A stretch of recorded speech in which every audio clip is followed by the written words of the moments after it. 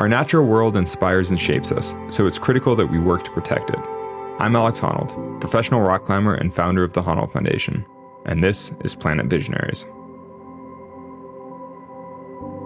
As a climber, I've been fortunate enough to see both the beauty and fragility of our planet. That's why I'm proud to be joining Rolex and the Washington Post Creative Group to bring you stories of inspiring people who are helping to solve some of the most important conservation issues that we face today. For nearly a century, Rolex has backed explorers and innovators who strive to understand and protect our natural world. In this series, we'll dive into the stories of those people who are at the forefront of the quest to keep the planet perpetual. On this episode, I talked to Andrew McGonigal, a physicist who's figured out how to forecast volcanic eruptions and is helping protect communities around the world who are vulnerable to volcanic activity. In 2008, Andrew became a Rolex Awards for Enterprise laureate, and he has since developed groundbreaking technology to monitor active volcanoes around the globe. Andrew, I'm so excited to have you on the show. Alex, it's wonderful to meet you. Thank you very much for inviting me onto the show. Cool. All right, let's dive into it, Andrew. Tell me about volcanology. What does that mean? Studying volcanism is really important because it helps us better understand how volcanoes behave. And the more we understand that, the more capacity we're going to have in terms of being able to work out what might happen next in order to try and safeguard the populations that are living in the vicinity of these active volcanoes. And which part drew you to it originally? I grew up in Edinburgh in Scotland, and Edinburgh is a city which is built on 7 hills, and they're all volcanoes. And so I spent my childhood running around these volcanoes, and then it's amazing that as human beings, we can understand. I mean, we're so small in comparison to these mountains. We're like ants clambering around the side of these things. I just still have this absolute awe that through our ingenuity, we can actually devise technical solutions that we can use to study these things. So I just have this really fundamental sense of complete awesomeness that we're actually able to do this, to understand the universe, and in particular these mountains, whether they release fire or not. So can you tell us what studying volcanic activity tells us about the state of the world? Volcanoes are studied in lots of different ways. It's a little bit like a doctor would use multiple different diagnostic techniques to try and understand what's wrong or right with a patient. In volcanology, we do the same thing. And then specifically in terms of what we do, we look at the gases that are released from volcanoes. So we measure the volcano breathing. And for example, that could be highly relevant because if the volcano's held its breath for a long time, well, maybe next time there's going to be a big explosion. What does it mean for a volcano to be breathing? Volcanoes are really holes in the ground that stuff comes out of from Earth's interior. And what that means is that volcanoes release magmas. They come out as lavas or through exploded materials, and gas as well. So this gas is constantly being released from these magmas. And you've kind of got two options. The gases are sometimes able to flow out and there's not really an explosion which takes place. That's kind of what we want to happen.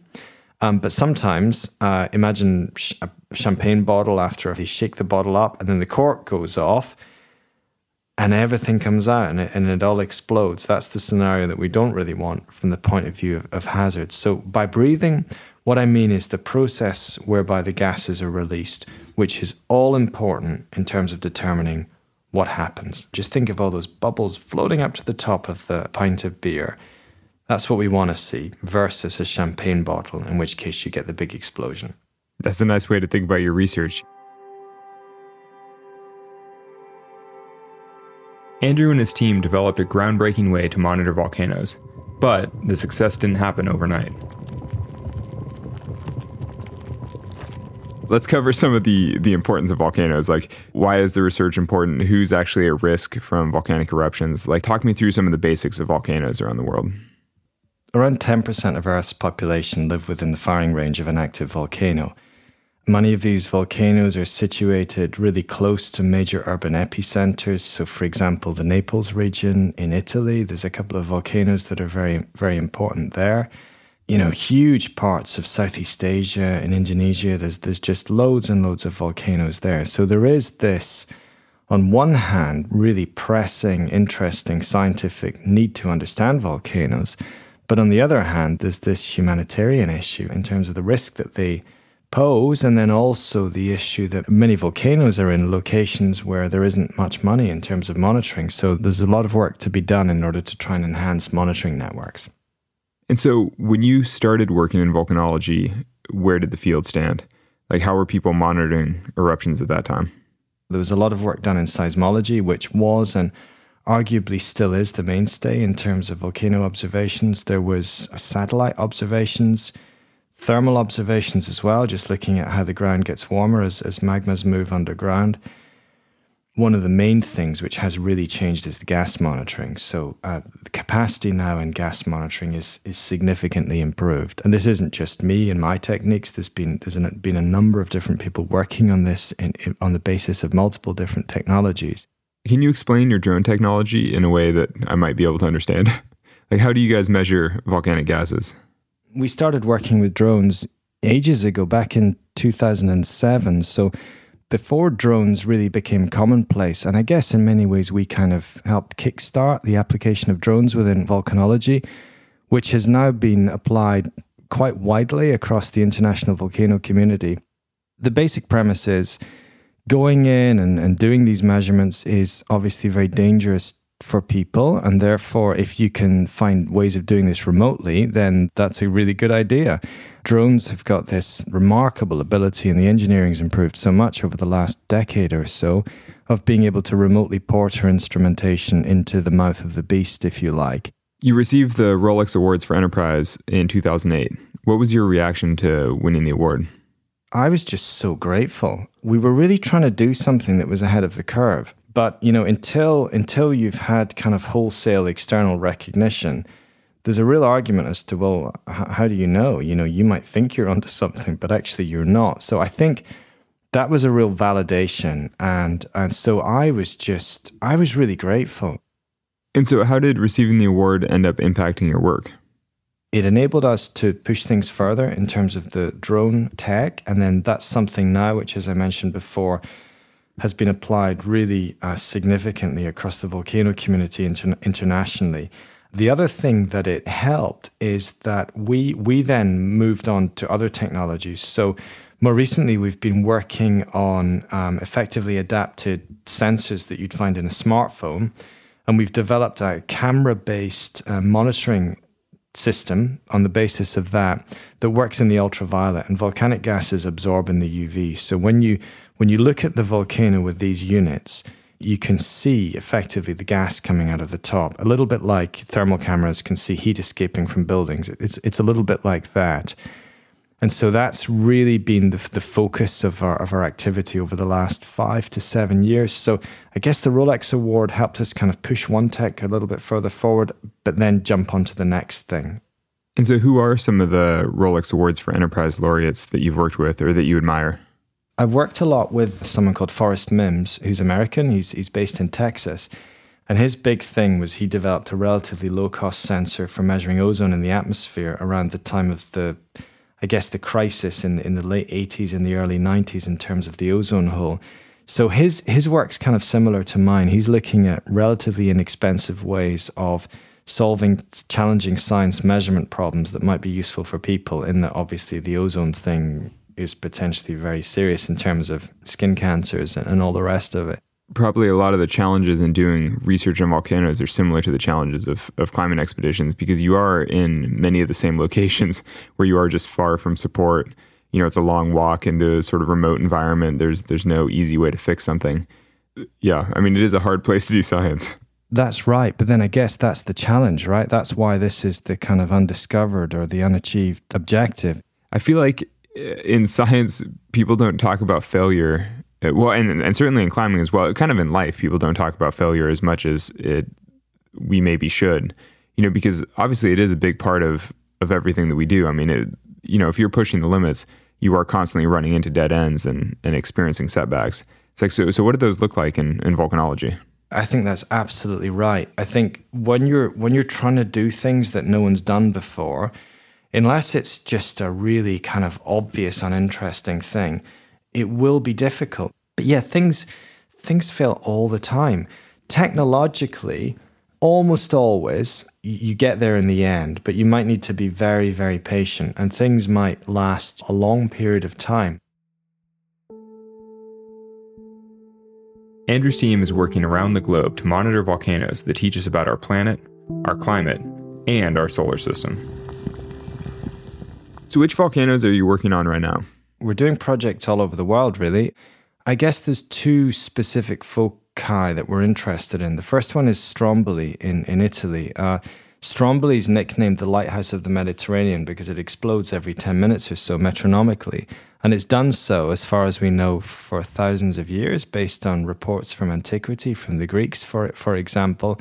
Did you say it explodes every 10 minutes? Yeah. So it's like a fireworks show. Now, the explosions aren't enormous. Like, this isn't, blowing half of Italy up or anything like that. But you get explosions that would release material maybe 100 meters into the air.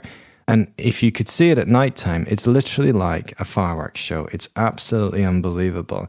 And we've recently been doing quite a bit of work in Chile, in South America, on some of the volcanoes on the Altiplano. And with our UV technology, we're doing installation of instruments there to try and better understand how those volcanoes work. And so how do you plan on spreading awareness about using technology to measure and predict volcanic activity? We've got strong links to a number of volcano observatories across the planet. A number of them are using our technology already. We're in conversations with some others who are interested in taking it on board. Through those links and those relationships, we're spinning the tech out into different places. What does volcanic activity tell us about changes in overall climate or, health of the planet? Or does it? I mean, do volcanic activities have anything to do with the broader state of Earth?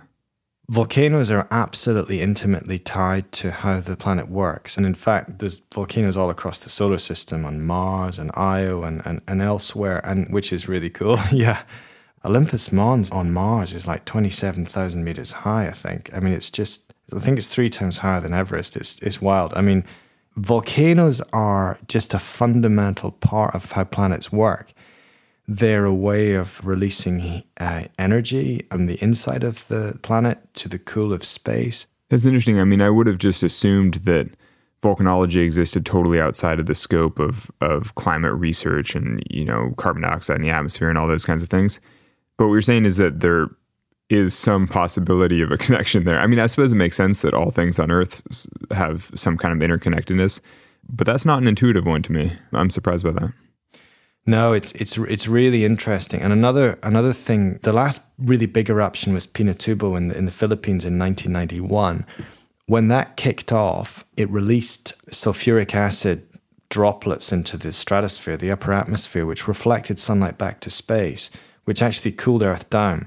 And so that actually cooled Earth by about the same that Earth had heated up by since the Industrial Revolution because of climate change, because of the greenhouse effect. So when Pinatubo went off, we pretty much went back to pre-industrial temperatures in terms of a drop. Now, that didn't last very long. That lasted a couple of years. So there is a really, really complex interplay between all of these different facets of the Earth system.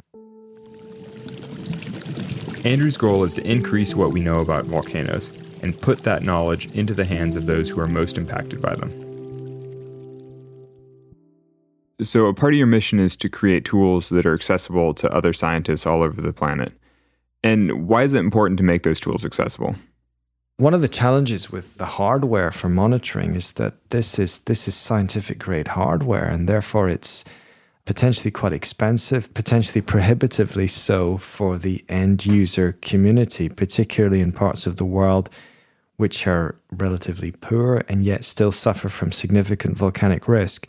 So one of the things we've tried to do is to develop relatively low-cost solutions that would be accessible from a price point of view to those end users. Another challenge that we've got is trying to make sure that's engineered in a way that in as much as possible a non-expert could use it. So in other words, the stakeholders are going to be geologists. They're not necessarily going to be tech people, or they're not necessarily going to be physicists or engineers. So that's one of the things we try and work on, is making sure that the tech is accessible from a usability standpoint as well.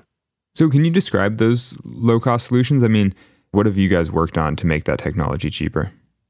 What we've done in terms of our hardware development is we found a way of taking these things apart, scrubbing off some of the layers from the sensor to enable the sensor to see ultraviolet light. Normally it couldn't do that because these sensors are built for visible imaging so that we can get the visible images that we need in terms of filming and stills photography.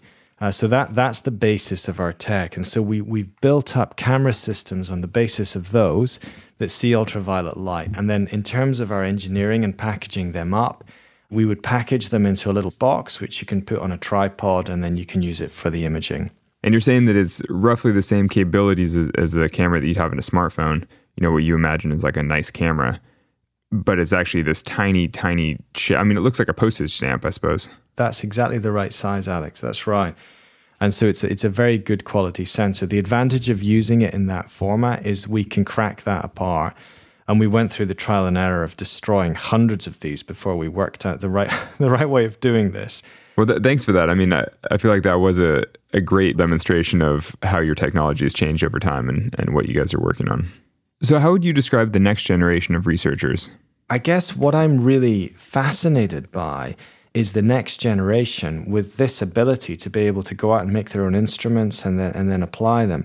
And what I see happening is a real potential democratization of science, whereby price point is not necessarily such a barrier in terms of being able to take measurements. I guess another thing I'm really passionate about is, why is the research all done by professional scientists? Why is it done by grads? What about high school students? They could build this stuff. They could be doing all of these things. So I'm interested to see where all of that goes. So what advice would you give to the average person about how they can help keep our planet perpetual? As a person, there's you, there's the tool that you've got in your hand. What is it that you can do? And then there's the backdrop. What area are you fundamentally interested in? So I guess for me, there's me as a person with my disposition.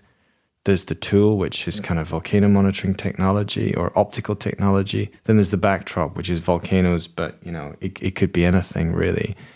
I think you got to find a way of putting those three things together in a way that makes sense for you as a person and in a way that helps the planet. And I think often we end up with an imbalance because something gets in the way. We just end up maybe all we're interested in is money, and so that's all we pursue, and then we forget about who we really are as people, and then maybe even what we're really good at. So I think trying to find a way of tying all of those three things together. I mean, I think for me, one thing I always remember is that life on Earth is incredibly fragile, and working on volcanoes, free climbing mountains is a clear reminder of that, I suppose, for want of a better way of putting it. What I remember as well is that our life is sustainable in this, this tiny sector in the solar system. Life as we know it is kind of only really possible on Earth. So I think it's really important that we see ourselves in our proper context with humility as being small, and yet at the same time, we see ourselves in our proper context as being powerful and being agents of change. We're small ants, but we can climb big mountains. We can do it with application and with goodwill and with effort and with some serious training. But it's not going to be easy, but it's worth doing. I love that. We're small ants, but we can climb big mountains. That sums up my whole life. I'm like, indeed. That was renowned volcanologist Andrew McGonigal. I'm Alex Honnold. Thanks for listening to Planet Visionaries. To learn more about Andrew's work and how you can help make the planet perpetual, check out volcanotech.org. Be sure to catch the next episode when I'm joined by Peruvian conservationist Kirsten Forsberg, who's made it her mission to save giant manta rays. You can learn about the next generation of Rolex Awards for Enterprise laureates at rolex.org. Thanks for listening.